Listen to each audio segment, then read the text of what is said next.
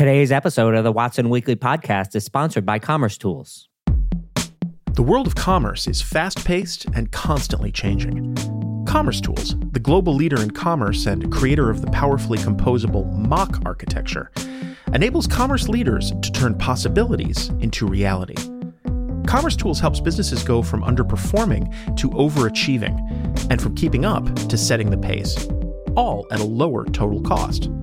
Go to commercetools.com to learn how to get started. It's June 26, 2023, and this is the Watson Weekly, your essential e-commerce digest. Today on our show, Shop Pay launches for enterprise retailers. FedEx reports its quarterly earnings. New retail sales data from the Commerce Department. Amazon seller fulfilled Prime coming back. And finally, the Investor Minute, which contains 7 items this week from the world of venture capital, acquisitions, and IPOs.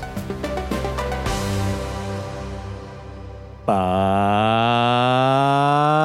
first, in our shopping cart full of news, Shop Pay launches for enterprise retailers. While you've been able to use different payment processors for Shopify for some time, certain elements have been locked down, including their Shop Pay accelerated checkout experience, long seen as one of the crown jewels of Shopify. In the US, to my knowledge, Shop Pay was exclusively using Stripe for its credit card payment processor. As Shopify signaled its intention earlier this year to go upmarket with its commerce components, the worry was simple: how to penetrate it if you can't support the payment processors used in market. Today, Shopify has released a few new updates. 1, enterprises now can use its Shop Pay accelerated checkout solution as a component, even if the rest of the business is not on Shopify. This is made possible by all the re-architecture and refactoring Shopify has done in the last couple of years. I guess I thought this was already common, but this makes it more official for me. 2, Adyen is partnering with Shopify to pursue more enterprise customers. In my opinion, you need payment processor flexibility in the mid-market and certainly in enterprise segments. Why? Rates are paramount. Enterprises have volume-based negotiated rates for payment processors and associated fraud services. Switching is a non-starter. Also, contracts prevent switching. Payment processors like to sign up long-term clients. Unless Shopify adds more flexibility to Shop Pay, it would blunt its adoption. Finally, retail POS systems have been in place for years, and most people are not going to switch their retail payment processor based on their e-commerce platform choice. It's an omnichannel world, and Shopify needs to be more flexible here. There's still no word on how flexible Shopify will be with regards to ownership of the payment token vault and its use in omnichannel payment scenarios, particularly in situations where you're not using Shopify's POS solution, which, as you know, are all enterprise customers. What advantages will Shopify have in this space? Shop Pay is seen by players not on Shopify as a big advantage for the company, particularly when you consider the alternative of building your own checkout from the ground up in a headless fashion. Where will the market land? Well, custom checkout solutions will always be possible with raw payment gateway APIs combined with tax, fraud, address validation, identity, buy now, pay later, and other solutions. You get the idea how hard this is, and for most companies, this is probably the hardest thing a technology organization will ever do, not only initially, but also ongoing.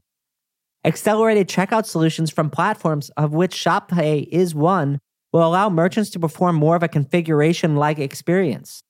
Third-party checkout solutions and accelerators like Bolt, Bold, Checkout.com, and others will still exist, particularly in e-commerce solutions that don't lock down the checkout flow like Shopify has traditionally done. Here are my remaining questions about the program. First, how will Shop Pay combine with the International Merchant of Record solutions? Is everything fair game now? The release says that Shopify is releasing its support for Adyen later this year. If you want others, can merchants configure Shop Pay to add others' payment processors themselves? Will Shopify look to accelerate its payment processor integration by acquiring more talent in this area? Or will it leave this to consulting partners? What pace is it trying to hit here? There is somewhat of a broader question of what this means for Stripe as it heads toward its IPO. In the short term, probably doesn't mean much. The press release explains that this kind of Shop Pay payments flexibility is only allowed for enterprise merchants. This means Stripe's partnership in the lower tier of Shopify and Shopify Plus seem intact for the moment.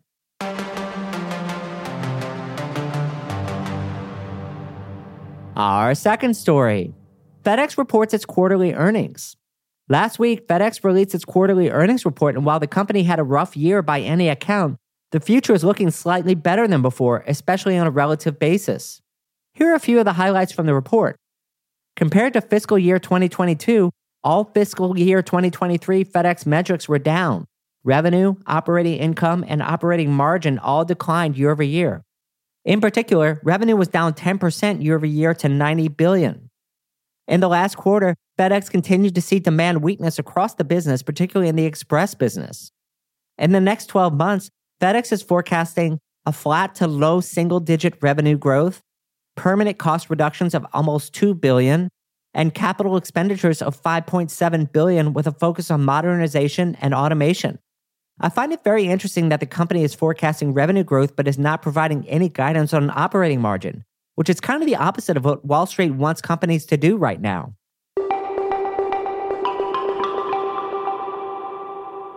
Our third story. New retail sales data from the Commerce Department. The U.S. Department of Commerce and Census Bureau recently released its May data, and I thought I would cover a few of the interesting points here as covered by Daphne Howland at Retail Dive. First, retail sales data trended up by 4.2% year over year, and e-commerce rose 8.7% according to the report. Of course, it's not lost on me that inflation is running at 4% across the economy, despite dampening in some categories. Second, while broadly there was expansion, not all categories participated. In particular, home goods and electronics fell approximately 4% year over year, and sporting goods sales rose only 2.5%. Third, clothing sales were flat year over year, dragged down by sluggish performance from department stores of 3%. It's pretty clear at this point the segment that is raising clothing sales is off-price, which is the format that many consumers are migrating to given inflationary pressures combined with a relatively cautious economic household outlook. The one sector which has not yet gotten the memo is Wall Street, which is like the Alfred E. Newman of the economy. What, me worry?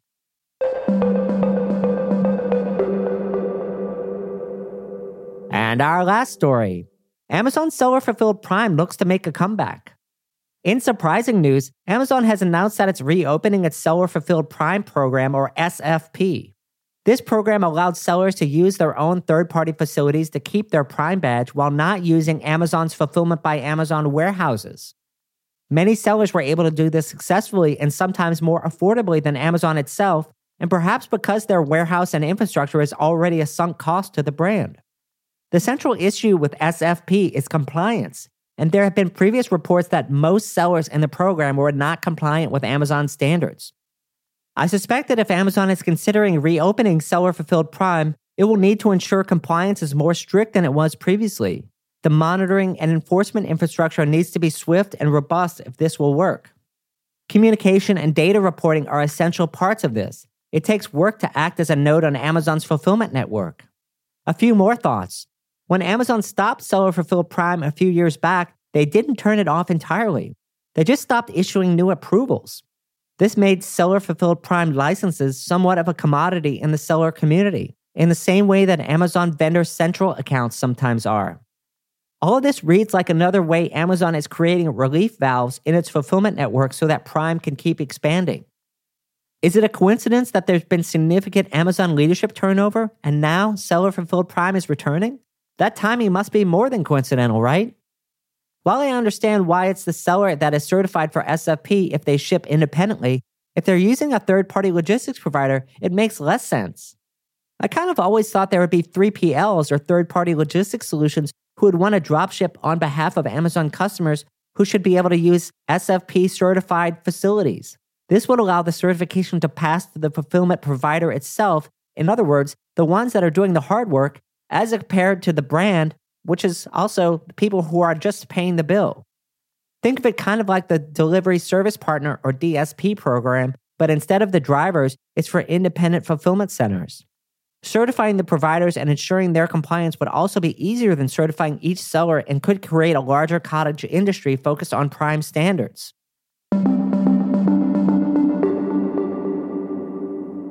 Hey Watsonians, this is Rick.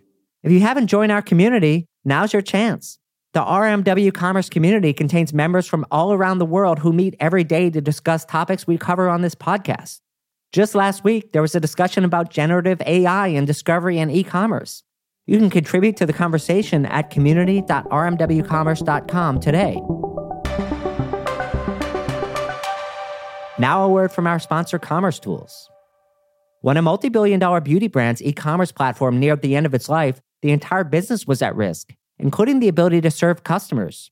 By switching to Commerce Tools and embracing a more flexible mock architecture, the retailer's vision for connecting in-store and personalized shopping experiences became a reality. The brand can now roll out features within days, securing its position as a modern brand that uses technology to its advantage. If you're being held hostage by your technology platform and your developers have thrown up their hands, tell them to start a free trial at commercetools.com today.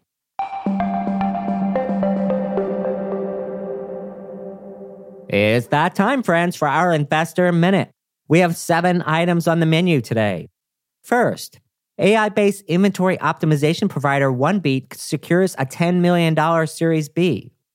The funding was led by Magenta Venture Partners, among others, and the company originated in Israel. The origin story of the company is interesting as the solution spun out of Goldratt Consulting. For those who haven't heard of Eli Goldratt, he's the author of management philosophy called The Theory of Constraints, which aims to optimize a system by identifying its most important limiting factor. In this case, using AI to optimize inventory availability, assortment, and freshness across locations is a perfect use case for AI, given the cost and customer experience impact of having the wrong product in the wrong place at the wrong time based on demand patterns. All of Goldratt's books, like The Goal and The Theory of Constraints, are great if you haven't read them, by the way. Second, supply chain transparency solution SourceMap raises a $20 million Series B. SourceMap provides supply chain mapping, traceability, visualization, and monitoring solutions for brands like Mars, Hershey's, and Williams-Sonoma. With increasing regulatory concerns for things like conflict minerals, responsible sourcing, and other things, it's no surprise that large enterprises need help with this kind of supply chain certification. The funding was led by Energize Ventures. Third, eBay launches Techstars Future of E-commerce Accelerator Program. Techstars has been an accelerator program in the startup space for some time now, and it appears that eBay Techstars will focus on pre-seed companies. This is similar to startup accelerators that Amazon and Walmart have contributed to. Applications will be accepted through July 5th, 2023, but I'm sure there will be more cohorts if you missed this batch. Fourth, cross-border payments provider Kita raises $17 million from investors, including Eric Schmidt. Clearly, the connection to Silicon Valley executive and former Google CEO Eric Schmidt makes this interesting. Kita has aspirations to make cross-border payments as easy as Venmo, which can't make PayPal too happy to hear about. Kita explains that its solution is based on a proprietary payments ledger, which I took to mean not blockchain. My, how far crypto has fallen when Silicon Valley is avoiding all terms related to it. Fifth, Singapore-based cross-border payments company Thune raises $60 million. Thune recently completed its Series C funding in order to scale its capabilities and launch new solutions. And the CEO noted that in the past few years, the company has expanded its mobile wallet network to 3 billion accounts. The funding was led by alternative investment solution provider Marshall Wace. Sixth, digital marketing agency AO2 Management acquires Amazon service provider Seller Labs. Service provider AO2 Management has traditionally been in the e-commerce digital marketing agency and branding space.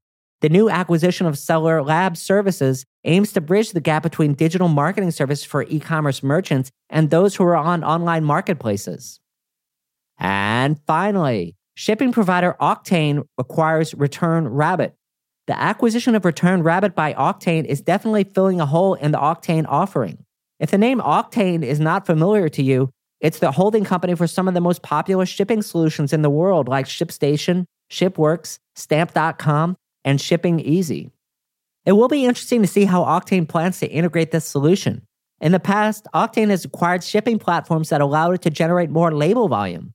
However, Return Rabbit is early in its development, so the solution choice is curious. It's likely the established returns players were more expensive or not available. That's all for this week. Till next time, Watsonians. Hi, I'm Rick Watson, CEO and founder of RMW Commerce Consulting and host of the Watson Weekly Podcast, your essential e-commerce digest. Our production partner for the series is Citizen Race Car. The show is produced by Jose Baez. production manager, Gabriella Montecchine. To hear new episodes of the show every Monday morning, subscribe now at rmwcommerce.com/WatsonWeekly and wherever you get your podcasts.